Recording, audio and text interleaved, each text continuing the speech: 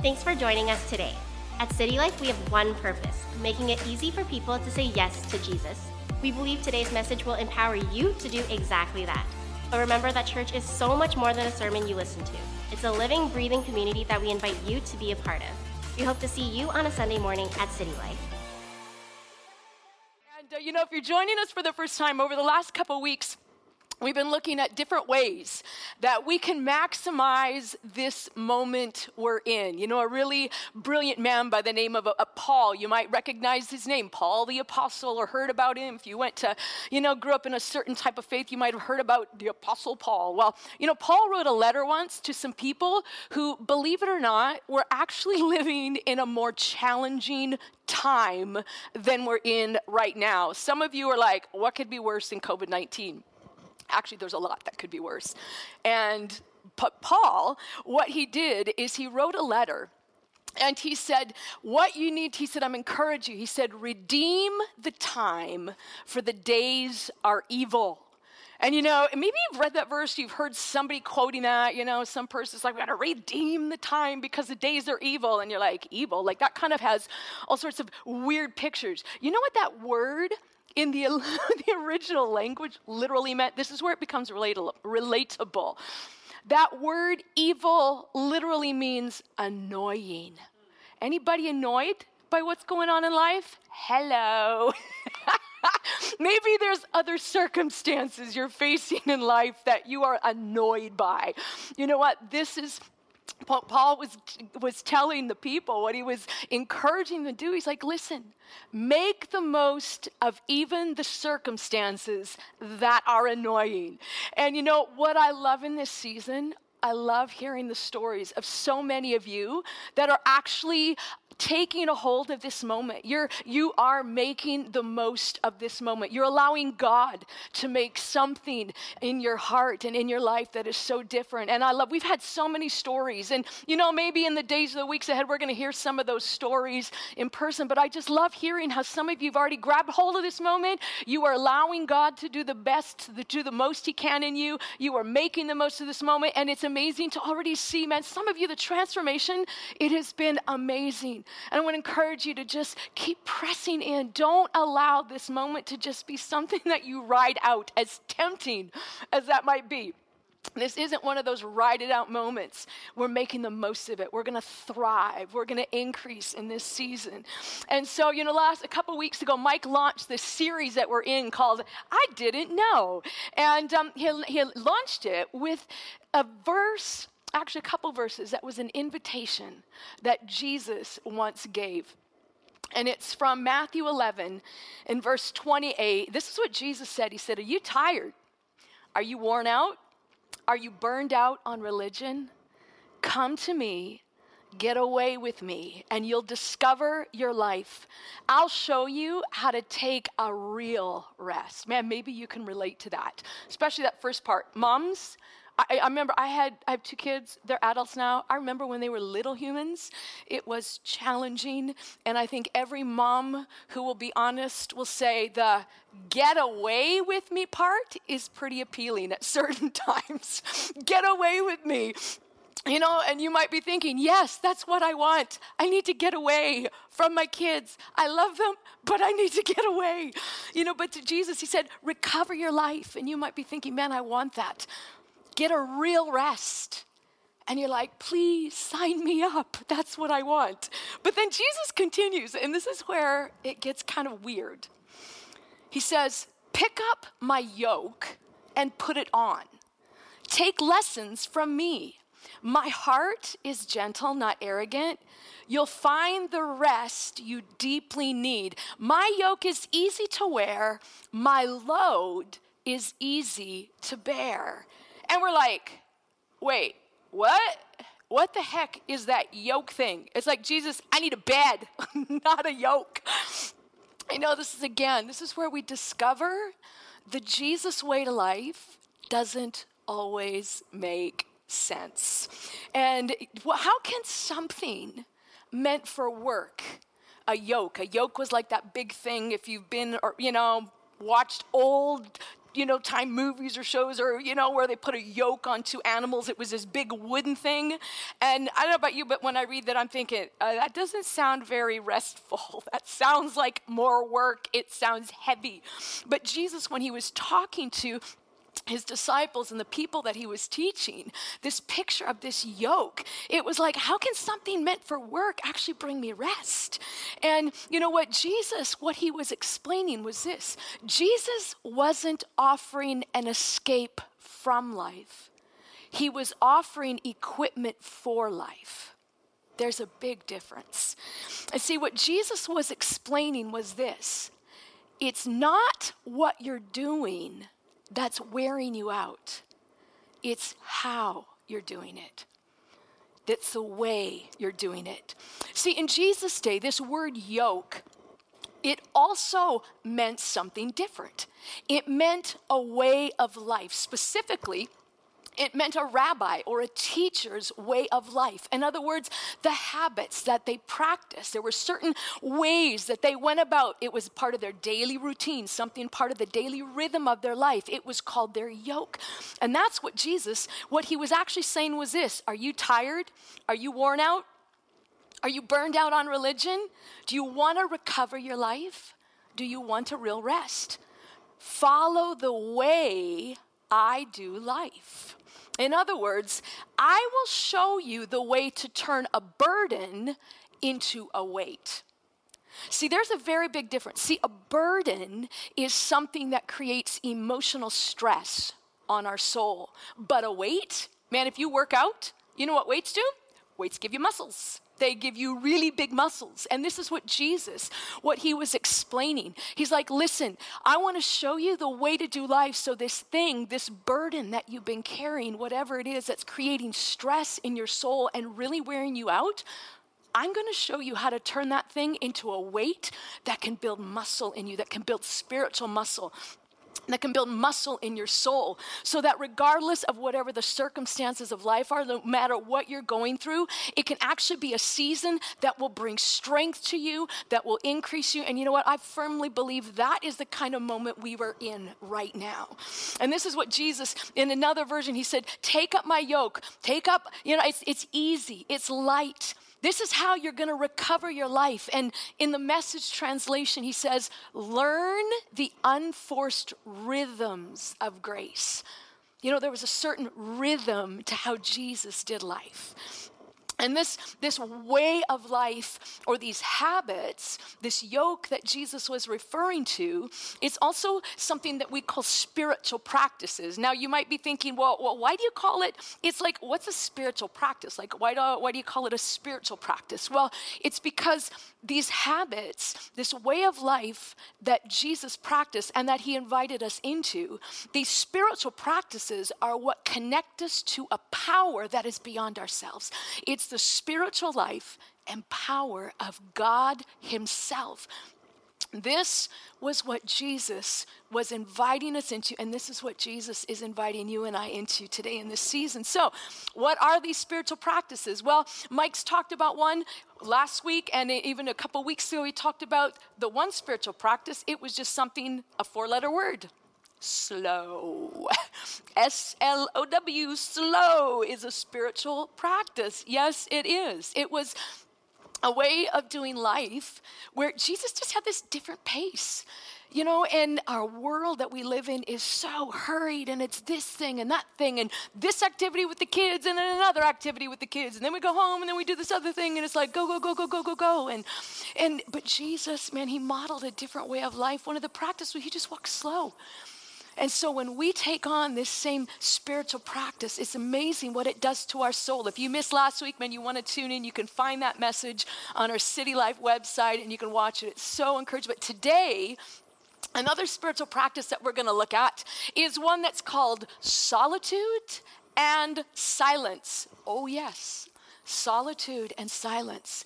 What amazing gift that would be on Mother's Day. Hey, there you go. All of you that didn't get mom a Mother's Day present, you know what you can do? You can give her this right now today, solitude and silence. And some of you are probably thinking, well, I'm tuning out because this doesn't apply to me. There is no way I'm ever going to be able to experience solitude and silence. You have no idea my life. You know what? Just stay with me. Because you know what? This is something that every single one of us can experience in life. And I'd like to make an observation. See, I actually think that most of us, and myself included, it's just like, I don't have much solitude and silence, and what are you talking about? But here's the thing. You most likely already do have a lot of solitude in your life. If you've been driving to work, you've got some moment of time, whether it's 5 minutes, 10 minutes, 20 minutes, half an hour, you probably got some solitude in those moments. Or maybe you have solitude in the form of the time that you're scrolling through Facebook or Instagram or making TikTok videos, or you're on Snapchat, or you're flipping through YouTube animal videos, or the 2 hours or more that you're binging on Netflix or Disney Plus and watching all of the Pixar shorts like I like to do. You know what the thing is? I think if we were honest, we could look at moments in our life, and we all have solitude in some shape or form. It's just that we're doing different things with that solitude. To say that we can't do solitude is probably not super accurate. It's just there are different ways to do solitude. See, there's some ways to do solitude that deplete us. And then there's other ways to do solitude that not only replenish us, they actually increase the capacity of our life. They increase the measure of peace. They increase the measure of joy. They increase our capacity to love and forgive and be at rest. See, there's different ways of doing solitude.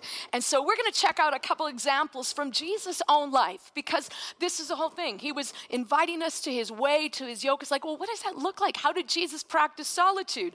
And so, first of all, right after his baptism, this is right before his whole public ministry, everything about his life all of a sudden went from 30 years of obscurity into the public spotlight like you wouldn't believe. This is what happened. Matthew 3:17, it says, "A voice from heaven said, 'This is my dearly loved son, who brings me great joy.'" This is God the Father. The heavens open, and there was this voice declaring over Jesus. It was his heavenly Father saying, "This is my beloved Son, in whom I'm well pleased." But look at this. It says, "Then Jesus was led by the Spirit into the wilderness to be tempted there by the devil. 40 days and 40 nights. He fasted and became hungry, and then the devil showed up," is what it said. Now, when we think of that wilderness, we think of this barren place, and it was like desert, and it was like, it was horrible, it was lonely. But that word also really it simply means a lack of population. It means more like a solitary place or a quiet place. And see, usually, and I know I've read this story so many times, and it wasn't until recently I had a different perspective on it. See, usually we think the wilderness is a bad place. It's a place to avoid, because we read a story like this and we say, oh, there's a bad thing. Like Jesus met the devil in the wilderness. It's like, avoid the wilderness. Do you know what? I'd like to offer a different perspective. See, I think the wilderness wasn't a place to avoid. I think it was actually the place where Jesus gained the greatest strength to go toe-to-toe, facing off against the enemy and win. So the wilderness, this solitary place, it became a place of strength in his life.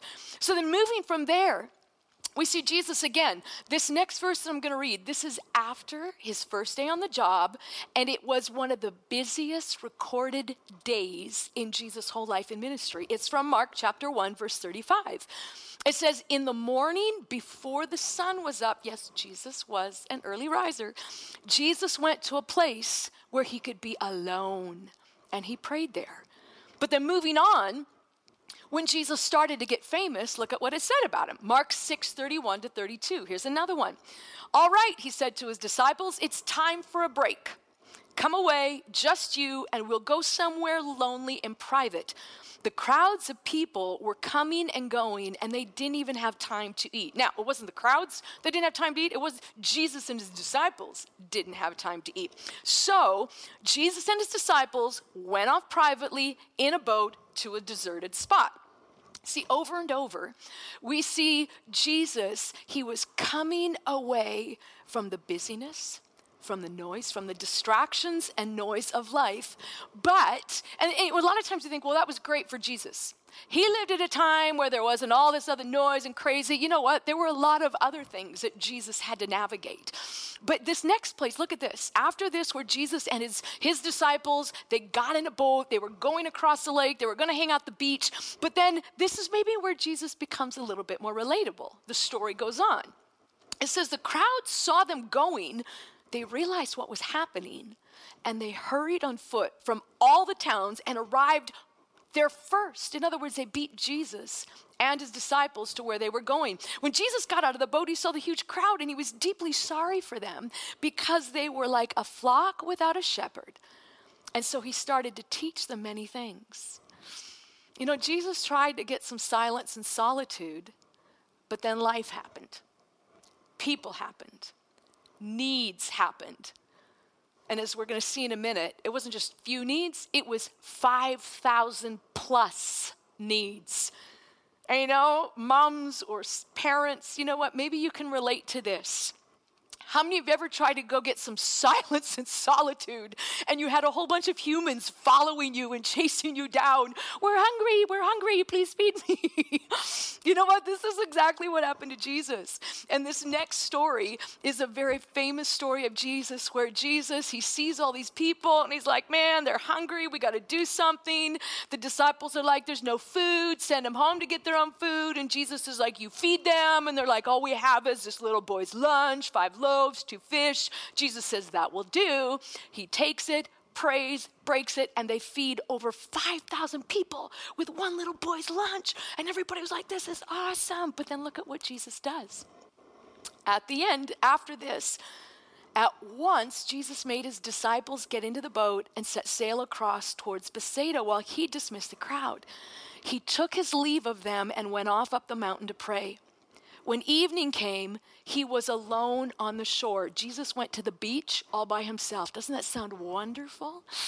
And you know, one thing, this is what we discover about Jesus over and over. He was going off by himself. He was praying at the weirdest times. He's praying early in the morning. He was praying late at night. He was praying all through the night. And we're thinking, yeah, it's because Jesus, he's super spiritual. You know, I actually don't think that was the reason. I think he prayed early in the morning. He prayed late at night. He prayed through the night because that was the only time he could find peace and quiet. But it was because of this. He recognized that time away, that solitude and silence with his heavenly Father actually was more necessary for his soul than physical rest alone was. See, this other example, this one is in Luke 5:15. It says, soon large crowds of people had gathered to listen and be healed of their ailments. As often as possible, Jesus withdrew to out-of-the-way places for prayer. The fuller Jesus' life got, the more he withdrew, the more he pulled away to the quiet to be refueled. I want that to sink in for a moment. Jesus... Everybody say, Jesus. Jesus needed quiet and solitude. Say that again. Jesus needed quiet and solitude. Jesus, God in the flesh, pulled away from the distractions often as possible. Jesus withdrew to pray. Oh, if God needs silence and solitude, I think we do. Jesus knew and lived by a different rhythm, and it was solitude and silence. Now, what do we mean by solitude? See, solitude isn't isolation. Isolation is escape. It involves fear. It involves, hey, I don't want to get, we won't talk about that. But see, isolation is escape. Solitude is engagement. Very different. See, solitude is about setting aside a time to intentionally water and feed our soul. Solitude is about creating space for the checkup that our soul needs. It's to take that time to actually talk to our souls, like, what is going on in my soul? What have I been looking to replenish me? Solitude is about removing the distractions that block our access to hearing God. You know, I don't know about you, but I am an easily distracted person. And even, if you've ever gone out, like having coffee with a friend or trying to have a conversation with a friend, maybe you're sitting in a cafe or something and you're talking, and then all of a sudden, like maybe a couple tables over or somewhere else, your head, like your ears catch one word of a conversation from a table or two tables over you, and all of a sudden you're just like, oh, what are they talking about? And it's like, it grabs your attention, and now you're trying to focus on your friend who's talking to you, and you're nodding, but your head's going like, what are they saying? What are they saying? That's interesting. And so your brain is trying to do this in two different directions. If you've ever had that problem, maybe I'm the only one. I don't know. Are you the only one? I'm not there. I hope I'm not the only one. But if you've ever tried to follow two different conversations at the same time, now take that and multiply it by about 100 at least. And that's the challenge that our soul has when it comes to trying to hear God speaking to our soul in the midst of the noise and the busyness of the world that we live in. See, solitude is creating space to hear the voice that matters most. And it's the voice of your Heavenly Father who wants to speak His love and His encouragement and His peace and His favor and His life into your soul. It's that solitude. See, silence, there's two kinds of silence. See, I believe that you can experience silence even when you might be in a place where it's just like, well, I physically can't get the silence because it's just too noisy. See, there is external silence where there's no noise. But then there's also a different kind of silence. It's a silence internally, where that internal chatter and that commentary, where we just have that little voice going on in your head. Again, maybe I hope I'm not the only one, but it's like that comment on everything, and I have an opinion about everybody and a thought about everything, and it just is going off nonstop. Does anybody else have that going on in your head? And those constant failures or the constant worries and guilt and shame or even regret and anxiety, we just have all of that going on in our head. And see, could it be that maybe we fill our lives with the external noise so that we don't have to listen to that internal noise? We try to drown out the internal chatter of worry and you should have done this and you should have been better at that and all the shoulda, woulda, couldas. We don't want to listen to those voices, so we just turn up the external noise. But you know what? We need that silence and quiet externally in order to create that silence in our soul. So what do we discover in the solitude and silence? You know what? We discover, we intentionally create that space for that pulling away, silencing things, just those moments of silence. We discover the rest and refreshing that our soul actually really needs. And see, when we replenish our soul with the substance it was designed to be refueled by, and you know what that substance is? It's the life of God, the presence of God, the power of God. That's what our soul really needs. And see, when we feed and we allow our soul to be replenished with the substance it was designed to gain strength from, we won't be looking to other things that never satisfy our soul. See, what else do we discover in the solitude and silence? Well, we discover the internal chatter is replaced by that voice of our Heavenly Father speaking that life into us. And you know what? We receive God's power and His courage to actually do the things that we need to do to actually let go of those coping mechanisms, those things that, we've been looking to that aren't really supplying anything that will replenish and refuel us. And, here's an interesting thing that happens. I personally experienced this, and this doesn't make sense. This is what I call one of the paradoxes of solitude. When we learn how to be alone, loneliness loses its power in our life. Loneliness becomes less loud in our life. How does it work? I actually don't know. I just know it does. See, when we actually learn, our soul learns how to be alone with God, then we're not so fearful and anxious about being alone. So, here we go. How do we actually do this? How do you create solitude? How do you create this kind of quiet and this place where it's just like, okay, how do I actually get this and make this happen? Well, I'm going to tell you one thing. It's this. Own up to the fact that some of our devices, our little things, whether it's iPads, whether it's phones, whatever it is, we need to own up to the fact that our devices are probably controlling us more than what we think. And you know, if you've been tuning in for the last couple of weeks, you might be thinking like, why are you talking so much about our phones and our devices? It's like, well, because they're kind of a problem.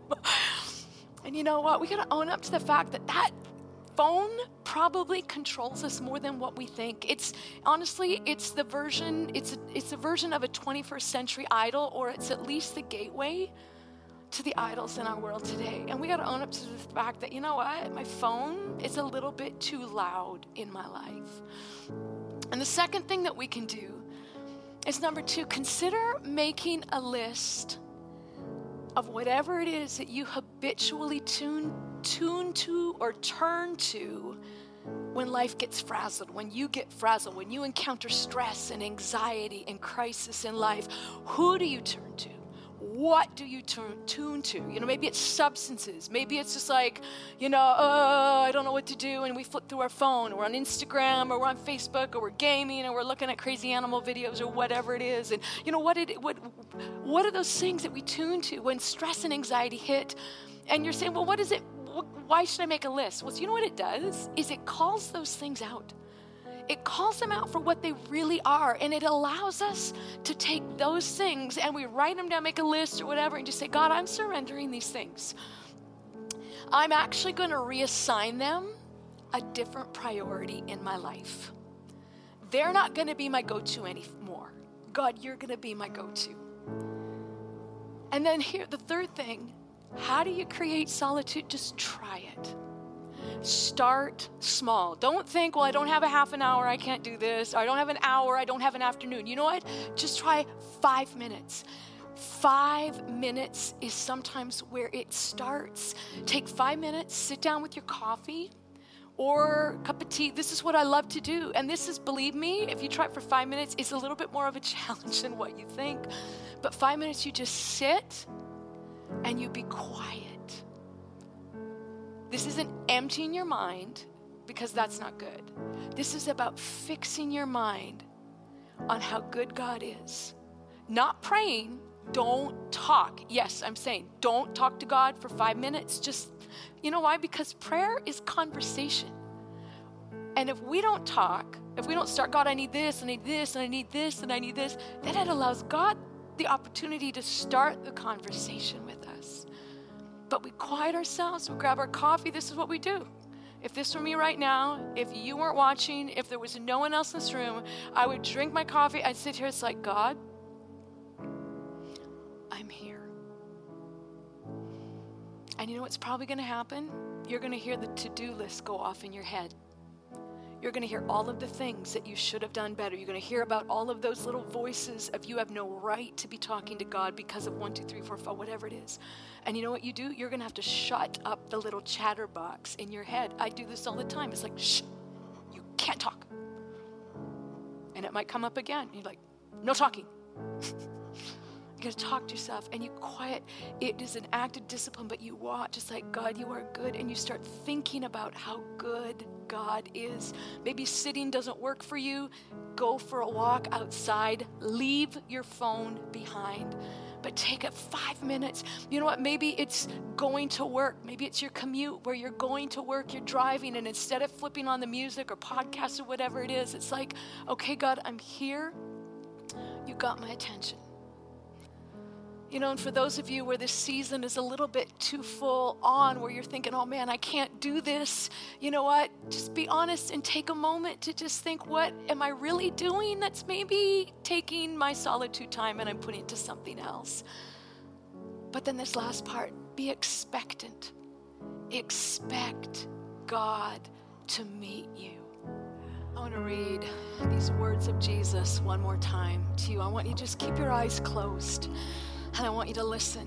And I want you to take this as his personal invitation to you this morning. And especially, this is for, those of you that are watching that you've maybe felt really far from God. Maybe you've never really thought anywhere in any positive way about God. Maybe God being up close and personal has not been something you've even wanted. But something's been changing, something's been stirring, and maybe you just watched by an accident today or watched intentionally, or you've been kind of wondering maybe from afar off, or you felt distant from God. Maybe at one time you felt close with him, but you feel distant from him. I want you to just close your eyes, and I want you to listen to these words. This is his invitation to you today. Come to me. Get away with me. You'll recover your life. I'll show you how to take a real rest. Walk with me. Work with me. Watch how I do it. Learn the unforced rhythms of grace.